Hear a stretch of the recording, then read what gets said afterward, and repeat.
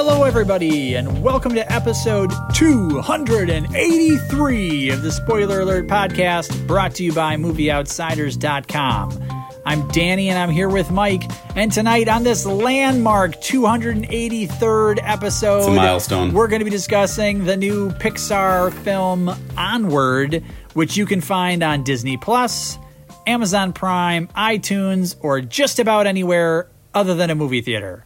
Mike, how are you doing tonight? I'm doing great, Danny. I haven't seen a single human soul in 3 weeks. How are you doing? I'm doing just fine. You know, I'm a runner, as you are, and I've continued to run, practicing social distancing. No big deal. But I get out of the house fairly regularly. I mean, at least like to run on the road and you know, bike paths and stuff. But I do know people who have literally not left their house in 3 weeks. Wow. That's like not at all. Like not stepped outside, not stepped out to get like the paper. the New York Times is just piling up on the doorstep. Right. Yeah. Wow. Yeah. Neighbors are concerned. They're keep calling the cops, and the cops like show up to pick up the body and then right. Go away because like my friend just waves from the window and shoos them away. Yeah. Yeah. Kind of Oh boy. Yeah. All right. So here we are. This is a new Pixar film. It debuted in theaters, I think, March 8th. So it was, you know, had one weekend, maybe two at the box office before box offices were closed and theaters were closed. Right. But it sort of did this the right way. And I say that with air quotes, meaning, you know, this is a new film. It did debut in theaters, and theater owners understand that, of course, Disney and Pixar weren't going to make a lot of money given that the theaters were closed, so they sort of don't begrudge them going this video on demand route. Right. Unlike Universal, which has the new Trolls World Tour, which is a sequel to the animated film Trolls, which they just overtly skipped theatrical representation. They didn't push the release date. They said it's coming out April 10th. It's going to come out April 10th. We're just pushing it to video on demand instead. It'll never see the inside of a theater. Man. And there are some theater owners who were quoted, I think in the Hollywood Reporter, as saying, theater owners will remember this. Like, they're not going to forget this, Universal. So, kind of a bold move. Do you think that thinking has changed now, 3 weeks into the quarantine, where... I mean, is it like now it's forgiven if you do that? I have think to. Still, this is just taboo. How, honest to God, how could you still be bitter about that at this point? I mean, every gym is closed. Every restaurant is closed. Every bar is closed. Like, it's basically grocery stores and pharmacies that you can still visit. Like, how could theater owners be bitter about Universal doing that? I can't. I think their expectation was that Universal would kick the can, like they did with, you know, Fast and Furious. Is it 9 or 10? Whatever. Like if we just wait 8 more months, then it's okay. Yeah. It just comes out in August. I mean, couldn't there be plenty more movies at that time anyway? Like, they can just show Fast and Furious on 6 screens instead of 5 at that point. Like, James Bond can... You'd love that. you know, I'm just going to go screen hopping for that. Yes, you jump out of one screen and go right into another. Right. Well, you know, it's interesting because Universal was getting such a bum rap, and then just last week, Disney announced a reshuffling of their entire schedule, and they moved some movies from 2020 into 2021 and some into 2022. Wow. So big shuffling, except... Artemis Fowl, which is a literary adaptation of a kids' movie, will be premiering on Disney Plus instead. And I wonder if theater owners either A, give a pass because it's Disney, B, give a pass because it's going to Disney Plus and not to video on demand. So it's not like Disney's giving the money to iTunes and Amazon and other video on demand purveyors. They're just keeping it all for themselves. Oh, okay. They're not getting, like, there's all right. no box office.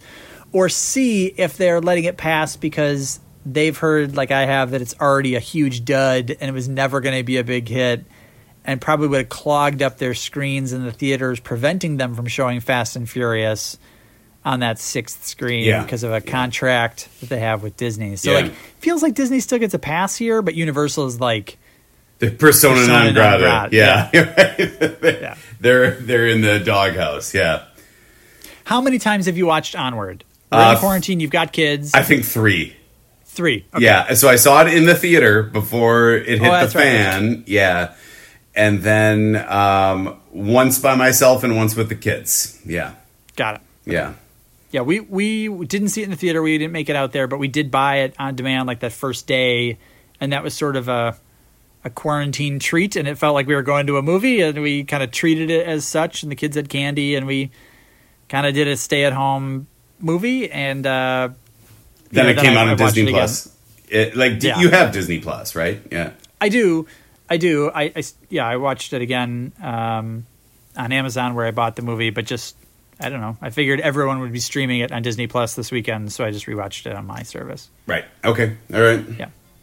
Well, why don't you kick us off with a plot recap for the few folks? Should we keep it tight? I feel like we should keep it tight. Let's keep this. I think just do like a classic Mike, like 3-minute kind of meandering. Give like lots of detail. Like I'm not going to do that. Get to, like the real weeds of what happens. The main character of the movie is Ian, who is a high schooler, but a mythological creature. Like I was already confused at the beginning of the movie. And it's also centers around his older brother, Barley. They live with their mom and her centaur boyfriend, having lost their father years ago. So clearly this is a world of mythological creatures. They embark on a journey with a magical staff, which was a gift from mom to the sons, bestowed upon them by their late father. And it can resurrect their father magically for one day by casting a spell. The spell is only semi-successful, and they embark on a journey further to find a gem to complete the spell. There is hope for people who like to partake in role-playing games, swords, curses, and lots of sibling fighting, followed by tons of affection and an ultimate showing of love for your parents. And I'd say that's Onward. What did you think of Onward? It's fine. How about you? Whenever you give that review, I wish people could see your face. I wish we had a video blog so they could just watch you say, fine. Well, what did that, you... by the way, is still might be my favorite review when we reviewed, I think it was Sully, and we both had that expression, like, it's fine. Yeah, it's fine. It's fine. Yeah. I liked Onward. I thought it was cute. I thought it was kind of a fun. It felt to me very 80s. It felt like almost. Interesting. Not quite like Adventures in Babysitting, but it felt like that kind of movie, like teenage kids sort of on a wacky adventure. You know, magic is involved, sort of a weird science-y. I don't know. I dug it. I do think that there are reasons to kind of keep it kind of on the lesser end of the Pixar spectrum. Like I wasn't as enamored with it as like a WALL-E or an Up or, you know, Toy Story 3 or something like that. Sure. Those films that I love and will revisit. I think this one was it was fun. My kids were thoroughly entertained, and I guess I don't know what else I wanted on that Friday night in quarantine. So to me, it checked all the boxes. There was a scene in the first season of The West Wing, I think it's the first season, where CJ Craig has to take a tour with like the tour guide of the White House, and she has to ask him about like a guest who had like kind of panicked on a recent tour, and he's explaining to CJ how this woman had kind of freaked out over a painting that had been like rented to be in the White House, and he describes this artist's masterpiece or whatever it was as a minor work. And I feel like this was a Pixar minor work. This one would fall to the bottom of the list for me. And when I say it was fine, I mean, yeah, like as far as movies go, it's going to be better than a lot of what we see theatrically this year, at the very least. Wow. But it's at the bottom of my list for Pixar. Okay. I mean, I think visually it was stunning. I think, you seemed confused by it. It was, the whole concept is that the world used to be filled with magic, and these were magical creatures. Right. These were elves and ogres and pixies and fairies and manticores and dragons. And then they discovered technology, and that was sort of easier than magic. And sort of life grew up as ours has. So they're just like a normal mirror of our Society, society. yeah. They just happen to be trolls and elves and pixies and fairies. And I thought the visuals were really funny. I thought, they drive past the downtown area of New Mushroom Town, and all the skyscrapers look like castles on the edges. And so I loved all the like sort of modern life mixed with medieval fantasy and, Dungeons and Dragons type of stories. So I thought it was really cute. The family has like a little dragon instead of a dog, but he's totally stupid and he's always underfoot and super hyper and he like jumps up. And it was like, that's our dog. And I hate and love my dog. And it was like, that's exactly how my dog is, but in a cute little dragon. So I don't know. I really enjoyed parts of it. I loved that the boyfriend, Officer Bronco, he was voiced by a guy named Mel Rodriguez. Did you ever see the show The Last Man on Earth? I did not. Is that the Will Forte show? Yes. Okay. No, I did not see that. It is the bravest, weirdest, oddest, craziest thing that I think network television ever put on, especially for several seasons. And Mel Rodriguez played a character named Todd Rodriguez, and he is a delight. The whole show is absolutely worth binge watching. It is fantastic. I don't even know if you can binge it because it's so weird. I think you kind of need a break after a few episodes. But Todd is great. And the moment I heard his voice, I just got happy because he's such a great character. And I just think he's awesome. So I think this movie had a lot going for it. I think that there were plenty of things to be happy about in the movie. And I think that there's a final scene where Barley's hugging his dad and Ian has let him go say goodbye to his dad and Ian has never really met his dad. That was a lump in your throat kind of moment of parental and child love. I thought that was really sweet. And then, it's moments later followed by, the final credits song sung by Brandi Carlile, which I really loved that song and thought wow, this could hit one of my top 5 favorite Disney Pixar songs, which I really enjoyed as well. Yeah. So, there is a lot to like about it. It is touching and I completely agree with you. The visuals are, once again, Pixar spectacular. It's just not the universe that I want to live in. Like, I can buy toys coming to life when you go to sleep, and I can buy robots in a post-apocalyptic world. But this one was just a little dry for me, I guess is what I would say. Fantasy isn't your thing. Not my thing. Correct. Yeah. To me, the lack was twofold. One, again, very common theme these days, no villain. There's just no villain. There's just, it's an adventure, but it's been a long time since we had like a good dastardly Disney villain. And It's just like their whole shtick is, overcoming the villains. And it's a whole cavalcade of classic villains, and yet you just can't come up with a new one. So that's frustrating. And then the second issue was, Ian seems hell-bent on seeing his dad. Barley seems like he's just having a good time being on the adventure and does not seem all that invested in meeting their dad. And then, of course, at the end, you don't get to meet the dad. And so it's like this big dramatic push for this payoff that never comes. They do a bit of a button hook where, Ian sort of looks to Barley as his parental guidance or his support network, or like, even though he didn't have a dad, he had someone in his corner his whole life. And it's a very sweet moment, but to me, it just felt like, wow, there's a lot of buildup to a payoff that just does not come.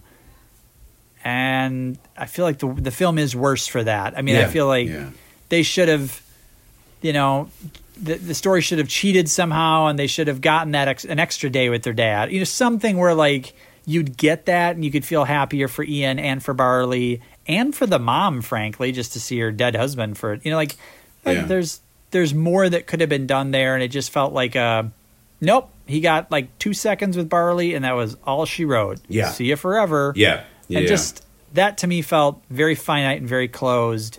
And to me, that was the weakest part. But I agree. I think if we stack ranked all the Pixar films, I would probably put this near the bottom, just because so many of the other ones have that emotional punch the whole way through, where they have like a true payoff. Yes. And this one sort of promises it the whole time and then just doesn't deliver it. But even without that, I thought the movie was fun. I thought the music was a great mix of like 80s and hair metal and fun rock music with, sort of a fantasy score.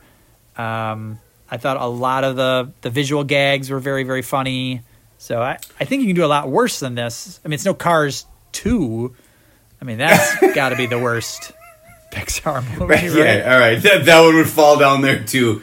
Like, when you say visual gags, like, did you feel like the whole Dad Weekend at Bernie's thing was just over the top, gross, dumb? Like, why? Like, this is ripping off Indiana Jones. It's ripping off Weekend at Bernie's. Like, it's too much. Yeah, but there were moments where they really made it work for them that I did laugh really hard, and right down to like then they're going through the gauntlet at the end and they actually need the dad to step on something, and since he doesn't have a top and can't drown, that worked out. Like they kind of redeemed it with like, well, you needed it there. Like it actually wasn't just the sight gag of him with his sunglasses on flopping his head around at people. All right.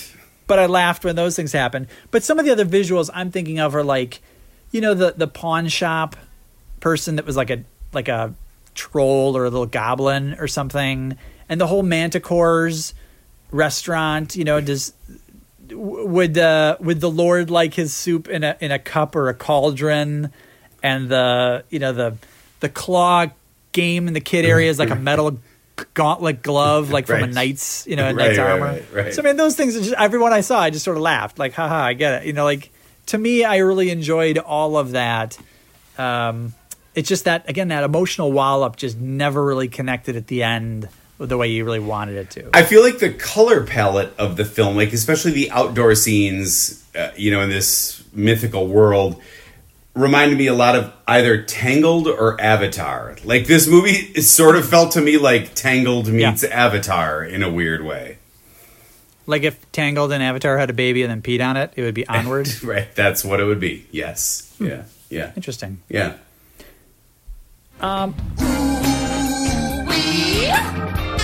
What's up with that? What's up with that? What's up with that? What's up with that? What is up with the fact that there is no villain? Are we just done with villains? We're done. Is this like are these we're parents post-millennial? Yes, we can't have bad guys. We can't have bad guys anymore. Yes, yeah. My children, when I gripe about this, did remind me that Coco has a villain who actually murders his best friend and steals his music. Right. But even that movie, he's barely in it, and you don't realize he's a villain until like the last 10 minutes in a flashback scene. So you don't get like a Captain Hook or a Dr. Facilier or a Maleficent or a Cruella de Vil that's just, or even Yzma, who's got to be one of the best unsung villains out there, that's just evil through and through. There's just, I don't know why we can't have that anymore. What's up with the name Colt Bronco? That's a stupid name. That is a stupid name. And what's up with him like squeezing his butt into a Bronco? Like that was the one like and out of a Bronco visual gag that they never quite explained. Like how does a horse drive a car? Like it's not like his door was any different. Are you a Bronco Colt? Like what that doesn't even make sense. Yeah. Yeah, that was stupid. What's up with the age difference between Ian and Barley? Is Barley like 2 years older than Ian? Or tough 8? Yeah, right. Or because 20. Like, it's really tough to tell. I remember when this happened to Dad, like, was he 2 years old and he remembers all this? Because that's crazy. If he was 8, I guess I can imagine it. But then they showed pictures and he didn't look that much older. Yeah. So I really sort of struggled to, like, I don't know what the gap is here. Yeah. Yeah, I agree. What's up with just the rules of magic throughout the entire story here? Like they just seem to jump all over the place. Like all of a sudden you need the staff, then you need to do this, then you need to do that. Like it just kept increasing to further the plot, and that was kind of annoying. You really don't like fantasy. So I was fine with all of that, especially because each spell seemed to require its own thing. And then by the end, the last spell, you needed to sort of be able to do all of that. And then it was clear in that last fight scene that Ian had mastered all those things and had the confidence and had, all those things that sort of built one upon another. So he was more effective. But I'm going to start Game of Thrones tonight. Do you think I'll like that? Game of Thrones is amazing. All right, fine. What's up with Barley, who's voiced by Chris Pratt? Right. His big regret in life is that his father was in the hospital dying and he wouldn't go in to say goodbye. When Chris Pratt's character in Guardians of the Galaxy is presented with the opportunity to go see his mother who's in the hospital and who's hooked up to tubes and is dying, he won't go in and say goodbye. Does Chris Pratt require all his characters to have a dying parent whom he will not go visit in the hospital, and then that becomes his character's defining regret and i.e. character trait? I haven't finished Parks and Rec yet. Does that happen in Parks and Rec? Right, Andy really has a dying grandfather. Right. Yeah. It wouldn't surprise me at all if in the next Jurassic World we find out that about Chris Pratt's character. He just goes in and rewrites the script like Maya Angelou rewriting Outbreak. And just always writes that for himself and for his character as a weird, sympathetic plot point. What's up with that? Was that big battle at the end of the movie with that rock dragon? Was that did that happen in an Avengers movie early on? Was that something in one of the early Avengers movies where they were battling a big stone dinosaur, or I feel like I've seen that before, and I was like, wait, I feel like this is the Avengers to me, but maybe I'm wrong. I think you're wrong. Okay. But the Avengers do fight a lot of crazy stuff. I thought the dragon was really cool. It looked awesome. I love when it shrieked. It made the school bell sound. There's a lot to really like about that. It was just sad that that's all we saw. Again, I would have gone for a villain trying to prevent this all from happening. Okay. Trying to guard the Phoenix gem the whole way and foil them, and then in the end conjures a dragon. I don't know. I just feel like, again, big gap there. Mike, are you ready for 5 questions? Before we get to 5 questions, I just have to say one thing. This is the funniest thing that happened to me while podcasting or planning to podcast. The other day we were rewatching Onward, and I said we have to watch Onward because Danny and I are podcasting this, and it's been a long time since we've seen it. And Christian turns to me in the middle of the movie and he goes, "Are you getting a lot of good ideas for your podcast?" Which I thought was hysterical.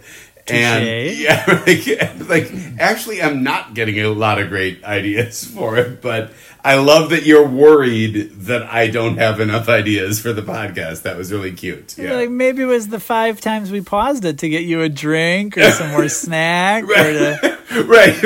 I had to make you lunch in the middle. Right. Yeah, you had to take a shower earlier. Yeah. Maybe I would have gotten some more ideas if we could have just watched a little distracting. A 100-minute film uninterrupted. Right. But we'll never know, will we? Yeah. Now, are you ready for 5 questions? I'm ready for 5 questions. Let's do this. 5 listener-submitted questions. Thank you, listeners. Mike, question number 1. How much did the dad sound like Bryan Cranston? I honestly thought that it was initially, but no. Yeah. This is actually a secondary question. Didn't you want it to be Bryan Cranston? That would have been amazing. Yeah. Wouldn't that have been amazing? I don't know why that would have made it more amazing. Well, he's wearing the pants and shoes that, his character in Breaking Bad would have been wearing, right? You expect it to be like a Walt. Yes. Yeah, yes. Walter White sort of outfit. Yes. Okay. Question number 2. If COVID-19 hadn't stopped all movie-going, how do you think this film would have done theatrically? Would this have been a big hit? So it was another one of my what's up with. Still 87% on Rotten Tomatoes. So, yeah, I think it would have made a ton of money. it's a shame. It's a shame that the movies that came out immediately before the world was shut down are unfortunate. Got it. Yeah. Question number 3, you've kind of already answered this one. This person said, where do you rank this in the Pixar canon? Close to the bottom. Yeah. Close to the bottom. So above Cars 2? Yeah, probably above Cars 2. Bugs Life? I think Bugs Life is a little bit better than this. Have you ever seen The Good Dinosaur? I have not. No one's ever seen that one, so that's got to be terrible, right? So I got to assume that that's worse. So it's like at least third from the bottom? Yeah. Okay. Right. All right. Question number 4. How much time do you spend in Pixar films waiting for John Ratzenberger to show up?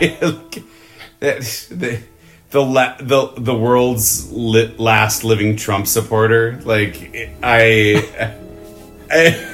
It's so unfortunate when I hear his voice now. I can't deal with him. But, see, I still love his voice, but they're really making us wait. I think in Inside Out, he wasn't even in the movie. I think it was like in the end credits. I mean, they're keeping him to the end. Like the post-credit scene? Yeah. Question number 5. With Disney and others shuttling the release schedule and many films on hiatus in production, what will the rest of 2020's film schedule look like? How will award season change? And when will you want to go back to a theater? That's a great question. I want to go back to a theater now. I wish. You would? If the Madison Film Theater opened up right now and said, hey, tonight we're showing a screening of something, you'd go see a movie? If Donald Trump said we should all go back to movie theaters, I'd be back there tonight. Well, that's because clearly, and our listeners know this, you're a huge Trump supporter. Right. No, You just do whatever he says. That's a rough one. I mean, You want everyone else to go back to theaters, but you'll wait until it's totally safe? I guess, at what point, are you comfortable going back to work? At what point are you comfortable going back to the grocery store? Are you comfortable going back to church? That's a scary thought right now, and I really, really want to be back in a movie theater. It was devastating when the Wisconsin Film Festival was shut down. It's devastating that all movie theaters are closed. I mean, the Wisconsin Film Festival is something I look forward to every year. So all of this has been rough. Yeah, it's when do I want to go back? I don't know. I guess when we can all reasonably assume that people are safe.